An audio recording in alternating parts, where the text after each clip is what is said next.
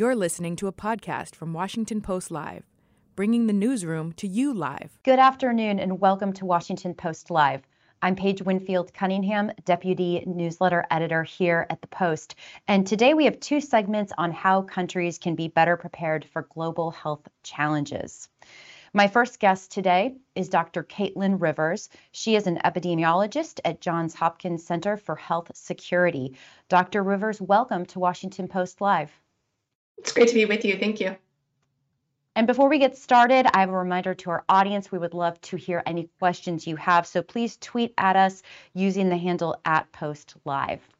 Well, let's dive right in. Dr. Rivers, we are nearing the 3-year anniversary of the first reported COVID case. It's hard to believe it's been that long. If you could go back in time, can you identify one thing you really wish that health experts in the U.S. would have known before cases exploded here? Well, one of the early revelations of this virus is that asymptomatic and pre-symptomatic transmission is possible, meaning people can spread it without necessarily knowing that they are infected. That is a different attribute than some other infectious diseases where you're not really able to spread until you're clearly infected. That discovery for me that asymptomatic and pre-symptomatic transmission is possible really changed my understanding of this virus and ratcheted up my concern about it. And so I think looking forward to preparing for the next outbreak, epidemic, pandemic, being able to quickly understand the epidemiology of the virus is going to be really important to informing our understanding of risk. And let me ask you that same question when we're thinking back over the last 3 years and the many policy decisions that were made. Is there one thing that's really clear to you that should have been done differently in terms of the response? I think there are many opportunities to learn. I can't think of a single thing, but lessons that I will be taking from the pandemic into my career going forward. And of course, I specialize in outbreaks, epidemics, and pandemics, is the option to use face masks to reduce transmission. In the early days of the COVID-19 pandemic, it was not widely recognized that that was going to be an important intervention. We now understand that it is. I think we have all redoubled a commitment to ensuring that schools are safe so that they can remain open for children, for learning, and so that children can access the services that schools provide. And I think one lesson that has been true across outbreaks, this is not a revelation from COVID-19, is that it's very important that we act quickly and aggressively before things spiral out of control. And I think that underscores a real need to have the elements in place to do that aggressive response so that we can get ahead of the virus and prevent these kinds of wide-scale events. When I think about the different measures that were used to try to stop the virus, it seems like one that didn't get a lot of attention was air filtering systems. I know that we've had some reporting here at the Post about how there's sort of been an underinvestment there and oftentimes an underappreciation for the importance of clean air. Can you talk a little bit about that? Do you have a similar sense, or was there adequate attention paid there? I'm glad you raised that because ventilation and filtration is another element of emphasis that has been added as we've gone along across the pandemic. It was not prominent early in our response, but I think we've all come to understand that it needs to play a bigger role. Focusing on ventilation and filtration has the benefit of helping against not just COVID-19, but all sorts of infectious diseases. We're in the middle of a large wave of RSV. We're likely headed into a bad flu season. Ventilation and filtration can help to prevent those viruses from spreading as well. And I want to talk about RSV and flu, but first, a little bit more about COVID. Of course, one of the biggest problems in the response was sort of the fractured response and different decisions from local leaders versus state leaders versus recommendations from federal agencies. Do you have any thoughts on how we could have a more unified front next time? Assuming we're still going to have the same system we have now of a pretty, not a homogeneous public health system. It's very fractured. That's right. And that is both a feature and a challenge of our public health system. Most of our public health authorities lie at the state level, and in some states, it's even lower at the county level. And that means each jurisdiction has the option or really even the power to make their own decisions. And as you know, that can lead to a lot of differences in how jurisdictions can respond. That is a strength because public health and what each community needs varies from place to place. But when we have a nationwide event like this, where people look around and say, why am I under these restrictions? Or why am I benefiting from these decisions, whereas my neighboring jurisdiction is not? I think the federal government's role here is really advisory to provide the kinds of guidance and assistance that can help state and local jurisdictions to make those decisions. But I think there will always be some discrepancies in how things are implemented, and that needs to be something we plan for and recognize going forward. Well, and one other thing we found was really fractured was the way that health information was collected. And we know it wasn't collected the same way everywhere. A lot of times there was an inadequate collection of health data. How did that affect the effort to find solutions to the pandemic?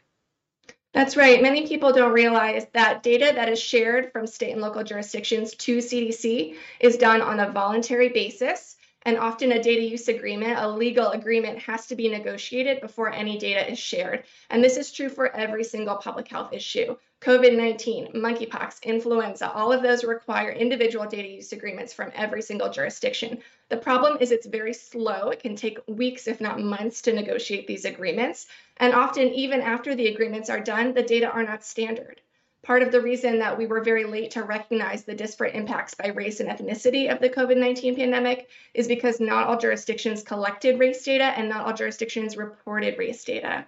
And so I think going forward, one thing I know that the CDC is interested in is gaining the authority to be able to compel or direct that data reporting in certain public health emergencies so that we can turn the crank on really getting that data flowing faster, be able to analyze it and share it out with both the public and with the public health officials who need it to make decisions.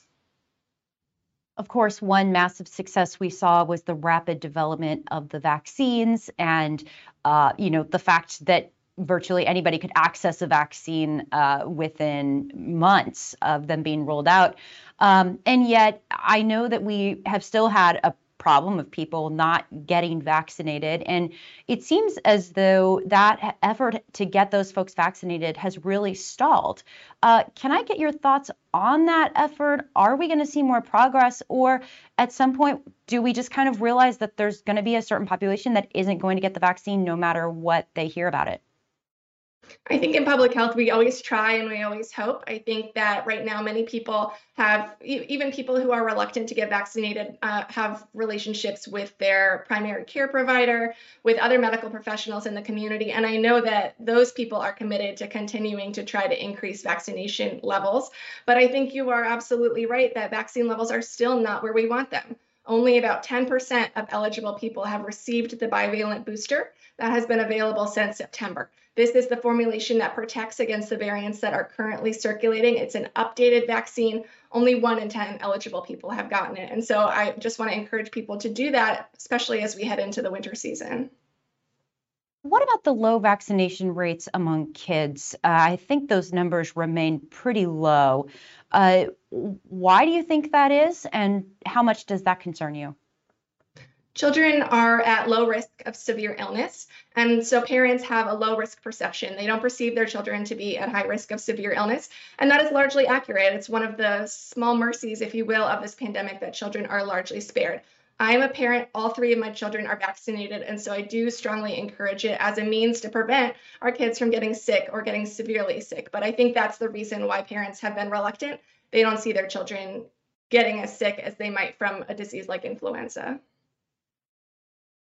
And of course, much has been made of the political divisions over the pandemic and a lot of mistrust in public health officials. Any thoughts on how what health experts can do to try to rebuild trust with the public after all of this? It's going to be a long road to rebuild because I think you're right that a lot of trust has eroded.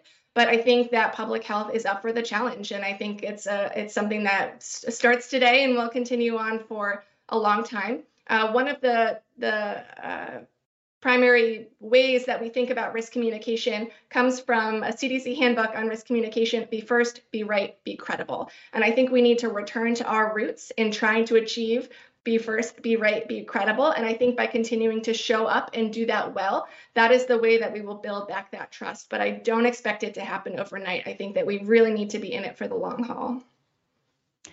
And I know we briefly mentioned kids, but let's return to that topic because it's one I know that I wrote a lot about during the pandemic, and that was the approach to schools and the closures. And I know recently we have seen very troubling test scores. Now, granted, it looks like test scores are kind of poor across the board, even in states that tended to keep schools open more than other states. But what's your overall take on where we're at with kids and education, and did we learn any lessons?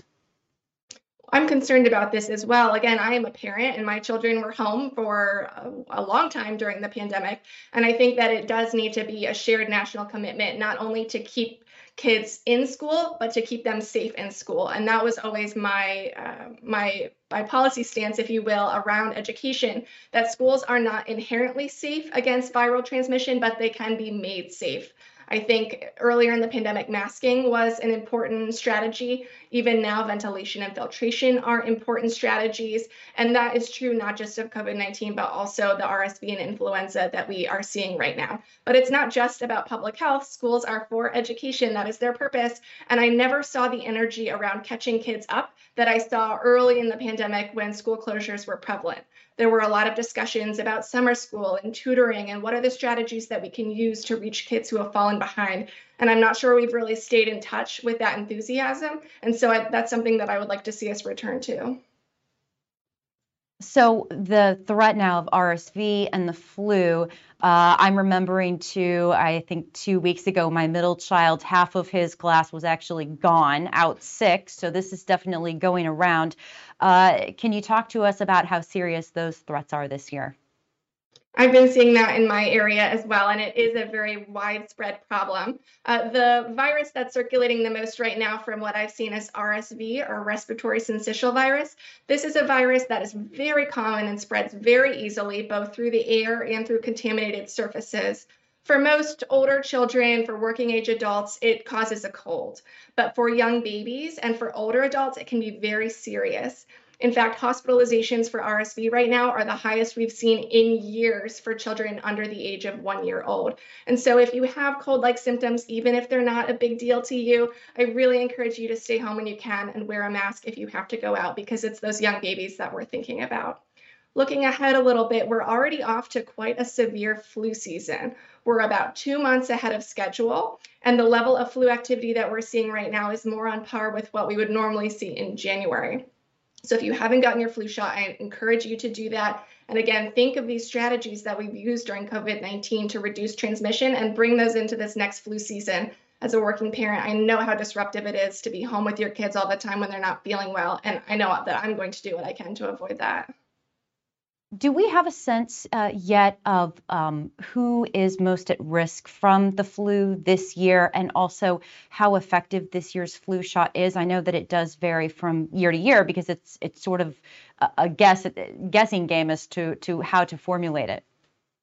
That's right. Young children and older adults, this is common across infections, are at highest risk of severe illness. But really anyone can get severely ill with influenza, and that's why it's important to get vaccinated every year.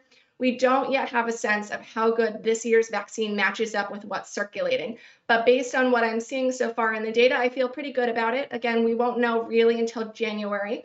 But the two strains that are most common right now are H3N2 and H1N1, and both of those are in this year's formulation. And so I'm hopeful that it will be a good match. And before we leave the topic of COVID entirely for this interview, I did want to ask you about an investigation that recently was released by Senate Republicans, and it concluded that the pandemic was, quote, more likely than not the result of a research-related incident. What do you make of that finding? Well, I think this is a really difficult area that, from my perspective, will never be settled to the highest evidentiary standard. I don't think we will ever truly know from where the pandemic originated. I think it was most likely originating in animals, because most new infectious diseases are. But again, I'm not sure that we'll ever get that final say. But I think it's enough to recognize that it is a possibility, maybe that labs can be sources of of leaks, of accidents, of spillover events. And I think that, and just that observation enough to know that it's possible, is reason to continue to focus on lab safety and lab biosecurity as important strategies for reducing our overall risk. Let's talk about a little bit of good news for a minute. Over the summer, there were a lot of kind of scary headlines about monkeypox and the threat of that, but now it appears the spread has significantly slowed down. What happened there? This is a good news story for public health. Monkeypox is a very uncommon virus that spreads right now during this epidemic, spreads primarily between men who have sex with men. Over the height of the summer in August, there were about 450 new cases every day, and there are now only about 25 new cases every day. And so there's been dramatic improvement over the course of that epidemic. I think we can attribute a handful of things. It's an all of the above situation, but certainly education and behavior change in the affected community, vaccination and outreach and contact tracing by public health officials, I think, have all contributed to what we're seeing is a rapidly declining outbreak. I know that you were recently part of an initiative at the CDC that was trying to forecast how bad the next virus outbreak could be and offer some policy solutions to that. And you likened the effort to the National Weather Service. Can you explain a little bit how that worked? Yes, the Center for Forecasting and Outbreak Analytics is the newest center at CDC. It was founded, we opened our doors, if you will, earlier this year, and its purpose is to bring forecasting and outbreak analytics to public health problems where decision makers are having to make decisions very quickly. And in the past, they haven't always had the data or analyses that they need in order to make those decisions in an informed manner. And so the purpose of CFA, the Center for Forecasting and Outbreak Analytics, is to bring together the best modelers, the best data scientists, epidemiologists, and really create an engine to produce those analyses to support decision making. The center is just in the hiring stage right now, getting their feet under them. You can see a few of their early successes at cdc.gov/CFA, but I think this effort will really grow into one of the core capacities that we use to respond to outbreaks in the United States. So what's on your radar right now? What are you watching out for in the future, and what should Americans be watching out for? In addition to influenza and RSV, which are two viruses that are close to home and are causing quite a stir this year, I have my eyes on an outbreak of Ebola virus disease in Uganda. This outbreak of Ebola is caused by Sudan virus, and I note that because it's a different virus than what had caused outbreaks in the DRC and in West Africa in previous years. That's important because none of the vaccines or the treatments that were developed for those other strains work on this strain. And so Ugandan officials are really having to rely on traditional and core public health strategies of contact tracing, isolation, and quarantine to break chains of transmission. And it's been a bit of a struggle. It's been a difficult outbreak to really get their arms around. And so I have my eye on that closely. Well, unfortunately, we're out of time, so we'll have to leave it there. But Dr. Rivers, thank you so much for joining us today. It was a fascinating conversation. Thank you. We'll be back in just a few minutes with our next guest. Please stay with us. The following segment was produced and paid for by a Washington Post Live event sponsor. The Washington Post newsroom was not involved in the production of this content. Hello, I'm Ruth Umo, leadership editor at Fortune. The pandemic has illuminated the importance of prioritizing health, whether that's physical or mental well-being. Today, Cigna CEO and Chairman David Cordani joins me to discuss critical health measures in the pandemic's wake. Most notably, vitality, the capacity to pursue life with health, strength, and vigor. David, welcome. Thank you so much for joining us this morning. Great to be with you today. David, you are uniquely positioned to give us a view on the state of healthcare post-pandemic. Can you tell us what you're seeing and how Cigna is responding? Sure. So we're over 2.5 years, believe it or not, into the pandemic, and we appear to be on the better end of the curve, no doubt. In many ways, the pandemic has changed a variety of things, the way we live, as well as the way we work. It's also increased and amplified the amount of mental health challenges that we see across the globe, whether that's depression, anxiety, stress, or more complex dimensions of mental health. Employers are also grappling with how they manage a new normal through both a virtual workforce, but a workforce that's grappling with the tensions that exist, the stresses that exist coming out of the back of the pandemic. And as an organization, we as a global health service company have worked to ensure that we have the services that are requisite to helping our employers who need us more than ever to help them have healthy, productive, highly engaged workforces, and then to work with our customers and our patients one person at a time to help them get the best quality of life they could have. You mentioned that we're starting to come to terms with COVID's long-term effects on our mental and physical health. Cigna recently launched the Evernorth Vitality Index. How did this index come to fruition? And more importantly, how does it work? So as an organization, we set a long-term objective to improve the health and vitality of every life we serve. And from our perspective, we stepped back and said, there's a higher order measure or higher order way to think about someone's ability to thrive and someone's ability to be their best whole person from that standpoint, as opposed to in the COVID environment, we saw many people were just getting by, and just getting by is the opposite of having high vitality. So we partnered with the world's leader, Dr. Ryan, to develop and co-develop an index, a statistically and scientifically valid index that measures vitality to better inform us of the underlying drivers or derailers to vitality. And we're able to extract some learnings as we embark upon that journey of how to help individuals to improve their overall vitality and therefore quality of life. And what we learn is at the cornerstone of that clearly is health. With health, vitality is possible.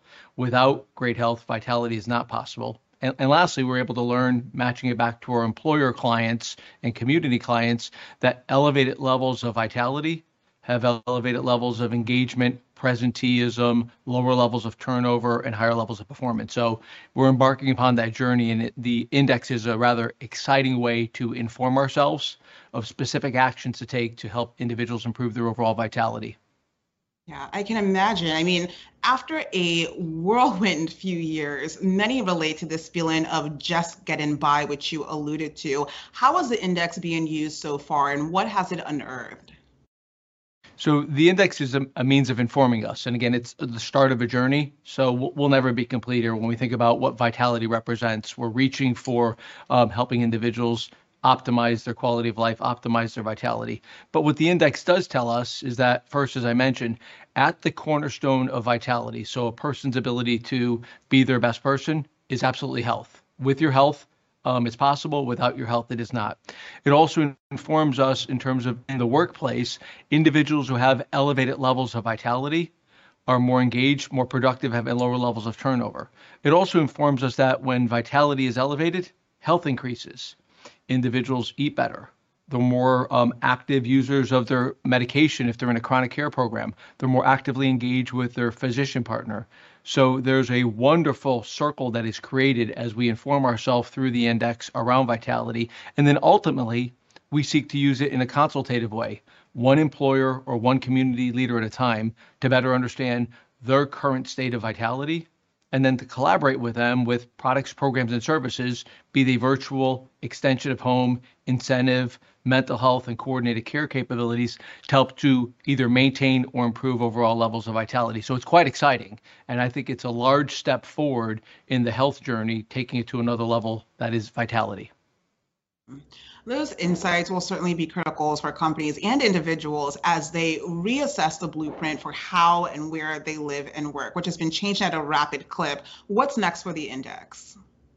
So as I mentioned, the index is part of the journey. We are an organization that continues to invest in innovation. We're also an organization that orients around partnering. We seek to be the undisputed partner of choice. So we will use the index as a learning mechanism. It will continue to evolve. We will apply it, as I indicated, employer by employer, community by community. We will use it with our physician partner and our healthcare delivery system partners to expand what the market calls value-based care or better quality care programs. And we're already using it to evolve new programs and services, be it virtual behavioral health, depression and anxiety programs, coordinated care for individuals dealing with musculoskeletal challenges or otherwise. We're using it as a guide to action. So it's a step on a journey. It raises the bar. It presents an opportunity to partner and inform very specific actions, all with the objective of improving quality of life for individuals or helping individuals get the most comprehensive vitality. And what's really exciting about this is we know it's proven now that it's a tool that helps employers get a better overall environment from their employees. And that has never been more important than today, coming out of the back end of the pandemic, as employers are figuring out how to juggle this new normal. Yeah, that objective will resonate with so many of our viewers. David, congratulations on the launch of the index, and thank you for making the time to join us today. Now, back to the Washington Post. And now, back to Washington Post Live. Welcome back. For those of you just joining us, I'm Paige Winfield Cunningham, Deputy Newsletter Editor here at the Washington Post. For our next conversation, I am joined by Dr. Seth Berkley. He's the CEO of Gavi, the Global Vaccine Alliance. Dr. Berkley, welcome to Washington Post Live. Nice to be with you. And just a reminder to our audience, we'd love to hear from you. Tweet your questions to us using the handle @PostLive. Well, Dr. Berkley, let's jump right in. One way that the world was able to respond to COVID was by producing vaccines at a record pace. Can you tell us a little bit about Gavi's role to ensure countries have access to these vaccines, and also what has been your biggest challenge? So in the past epidemics and pandemics that have occurred, wealthy countries, of course, wanted vaccines, bought them, and there weren't very many left for the rest of the world. We wanted to do something very different this time. And so right at the beginning of the pandemic, even before people knew there was person-to-person transmission, we began to frame a possible new way of working. And the idea was to try to have vaccines available to those in the developing world at the same time as those in wealthy countries. And COVAX was born. It's a partnership working with the Coalition for Epidemic Preparedness and Innovations, WHO, UNICEF, many other partners joined us, Gavi, obviously, civil society, manufacturers. And we were able to deliver vaccines 39 days after the first vaccine was delivered in wealthy countries. But we had many challenges in terms of moving forward, vaccine nationalism, challenges in export bans. At the end, we've delivered now more than 1.85 billion doses. And I think what's really special is in this pandemic, the global coverage is around 63%. In the 92 low and lower income countries, the coverage is 52%. So not quite equitable, but much better than it's ever been before. Lastly, I'd say in this pandemic, and it's critical, is that we really have to make sure we reach the high-risk populations. Healthcare workers, we should have 100% vaccination. Right now, we're at about 77%. That's better than in high-income countries. But for the elderly, we're at about 64% coverage. And obviously, we'd like to be as close to 100% for that as we could. And to clarify, when you say 64% coverage, you mean the population actually receiving vaccines? That's correct. When I'm 64% of those in the elderly population being fully vaccinated. So you want to get to as close to 100% as you can, because that's the group, if there's other waves of disease, will be most likely to have that severe disease and to really affect the healthcare system. You also mentioned the phrase vaccine nationalism. What do you mean by that? Well, what happens is, of course, the job of any political leader is to provide vaccines for their citizens.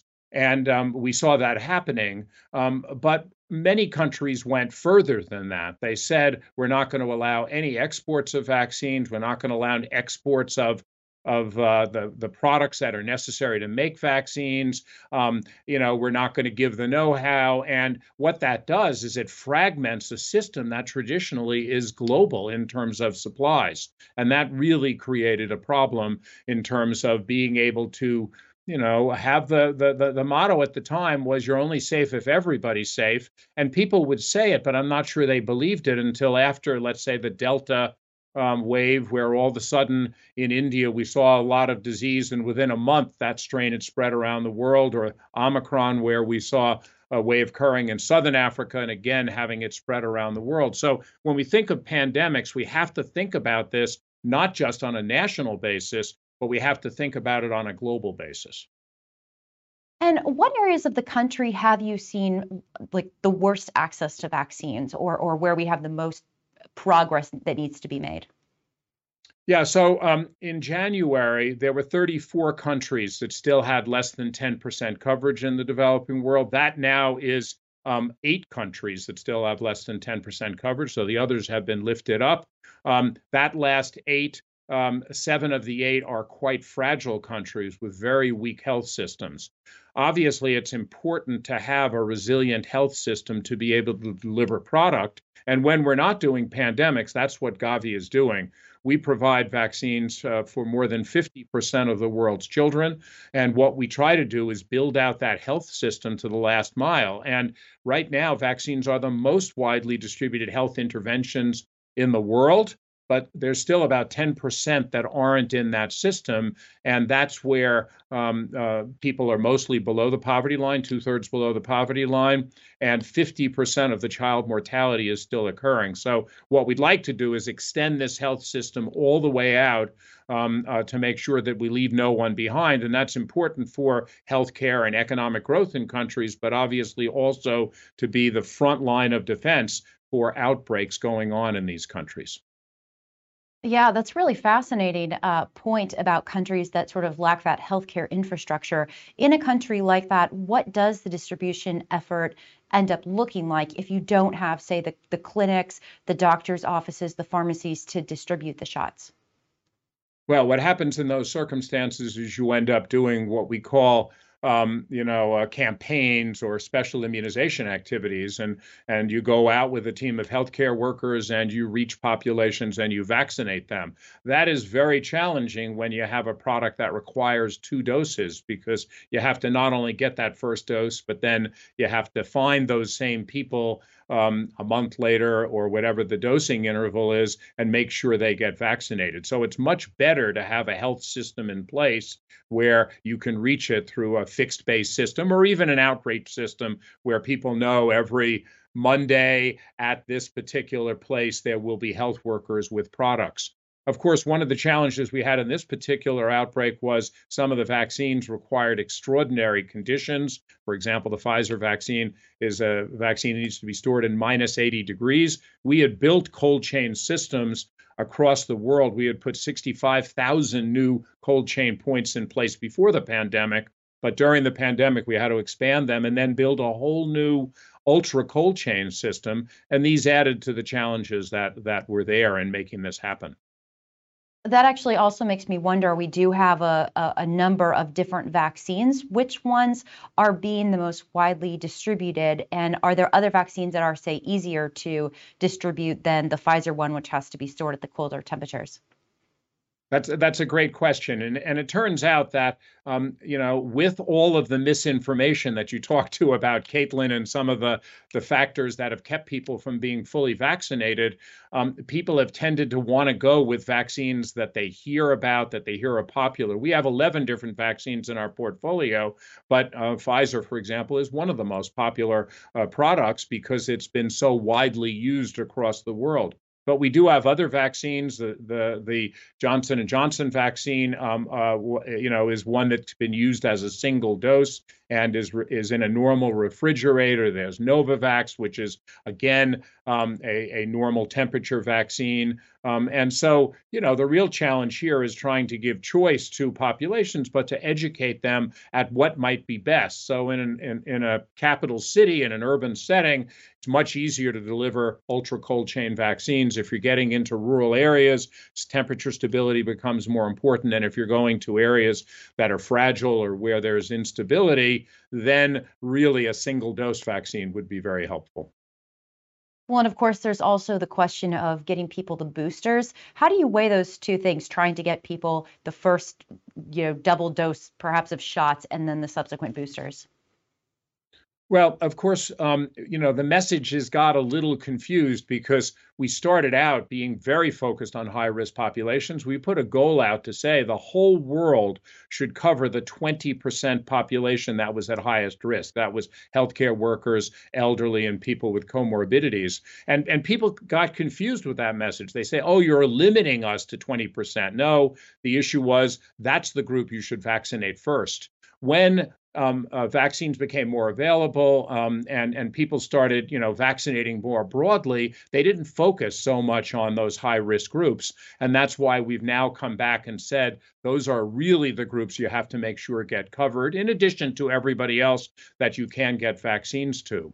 The good news for boosters is now that 82% of the lower income countries have a booster program in place, but the numbers are very, very small, even less than the one you described with Caitlin in the US, so under 10%. And this is something we'll be focused on in 23, is catching up with primary vaccines for those at high risk, and then making sure that there are boosters available for those high risk populations as their immunity wanes. How's the U.S. doing in terms of helping other countries gain access to vaccines? Are we hitting expectations here?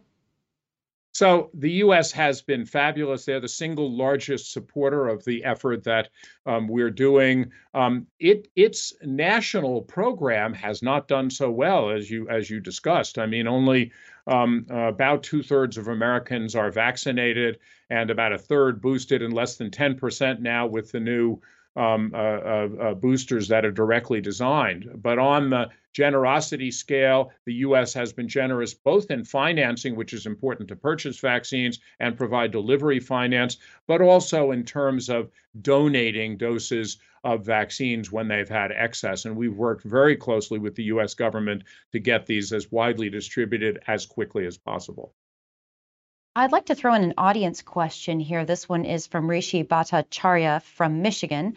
And this person asks, is it inevitable in future global pandemics, the countries of means will get first access to vaccines before the countries of lesser means, even if the lesser means countries are more adversely impacted by the disease? How would you answer that, Dr. Barkley? So that is really a great question. Of course, we would like to see a world where we can make vaccines available simultaneously, or if necessary, even in places that have greatest need. Now, one of the ways to think about that is to increase the production of vaccines. And what we saw in this particular situation is that vaccines are expensive to produce and therefore are quite clustered in where they're produced.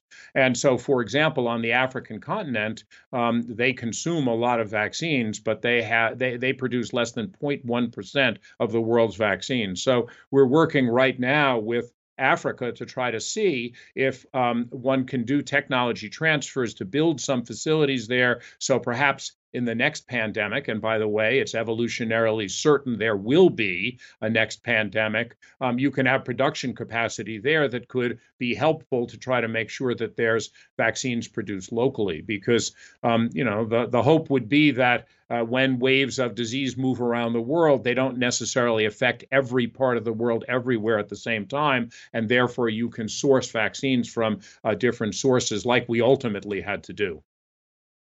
Well, so as you just referred to, you have said, quote, in many ways, the COVID pandemic was a dress rehearsal for the big one.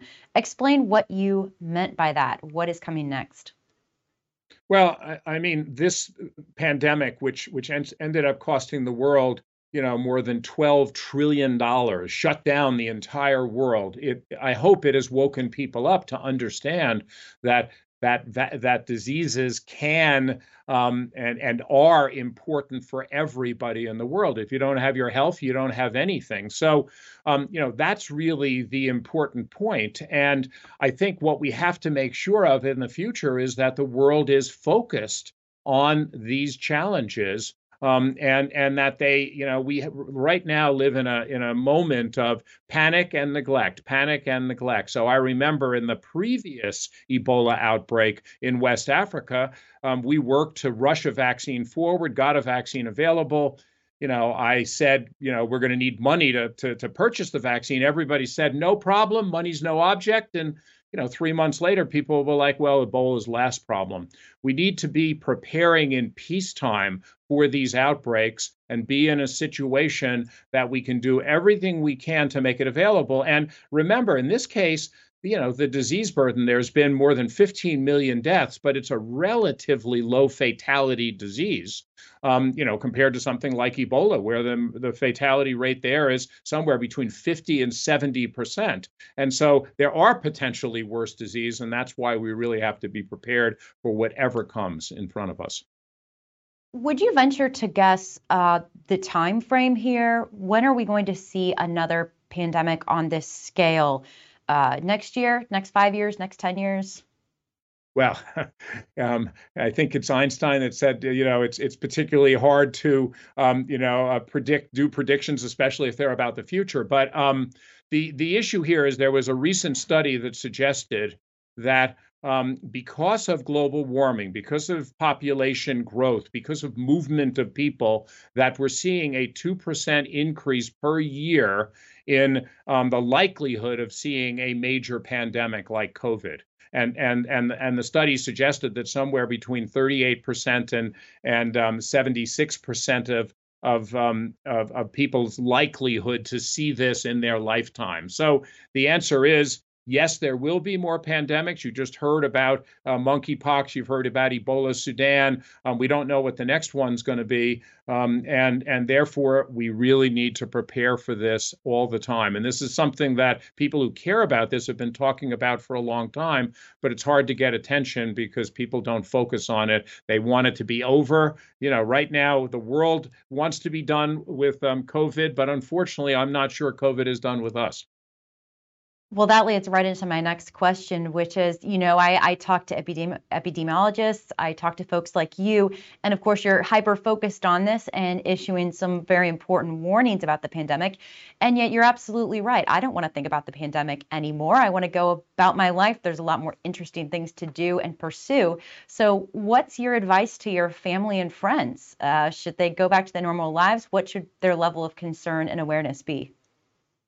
Well, of course, one has to go and live one's life, and I would never say anything of that, but you need to be aware of risks. And so, for example, if you're in a very heavy flu situation, it makes sense to wash your hands frequently. It may make sense if you're in very dense environments to wear a mask. These are things you can do to avoid disease and, of course, get vaccinated. So I think what people can do is sensibly adjust their preparations for these types of diseases going forward. But we have to think about many other things in our society. I mean, we, as part of our defense system, invest in peacetime in many, many layers of a defense system for the country. Even though the likelihood of having to use all those different layers isn't there, we as a society value making an investment in peacetime just in case in wartime we have what we need. We need to do the same thing in diseases. We need those resilient health systems. We need to prepare vaccines against all of the potential diseases, and even ones we don't have vaccines for. We need to be in a position to rapidly make vaccines for them and do everything we can to accelerate that so that when the next outbreak occurs, we're better able to do it. That's really smart work. It doesn't mean we have to focus on it all the time and talk about it all the time, but by not focusing on it and not doing it, what we then is get caught flat-footed in the case of another outbreak and not be able to respond quickly enough, which causes lives. And in this case, 15 million lives. Well, our time is growing short, but I would like to wrap things up with a second audience question because I think this is a good one. And it's on the topic of vaccine hesitancy. Stephen Kozel in California asks, how can we address the anti-science, anti-vaccine organizations, groups, and individuals spreading misinformation and disinformation using the resources from all countries using a consistent messaging? And I would add to that, can you elaborate on the messaging that you use with folks around the world to try to convince them to get these vaccines? So vaccine hesitancy is something that has existed from the beginning. If you go all the way back to smallpox vaccine, the first one, there was fears of people because it came from cows of growing horns and all kinds of crazy messages. But the truth is, we have been able to deal with these with local experts, with religious leaders, with community leaders, and this is something we do routinely around the world. This particular pandemic has been completely different. For the first time, we had political leaders using vaccines and this disease as part of a political rhetoric, as part of what's happening for other reasons. And we've also seen misinformation coming from other countries using social media, which spreads at the speed of light. And so the challenge really here is it has now increased the risk dramatically. And the point is, when there's a piece of information in one place, it is across the world and affecting people on the other side of the world just as quickly. And when you have these big political discussions and countries aren't using products, it spreads to other countries and it makes it much more difficult. So what we need to do is return to a world where people trust governments, trust institutions, trust scientists, and use the best science possible. We won't know all the answers early in a pandemic, and we need to be honest about that, but we want to make sure we have the best science information available to move forward. Well, that's a big problem. I'm not sure anyone has solved at this point, but we really appreciate your thoughts. We're out of time, so we'll have to leave it there. But Dr. Seth Berkley, thank you so much for joining us today. Thanks. Great talking to you. Thanks for listening. For more information on our upcoming programs, go to WashingtonPostLive.com.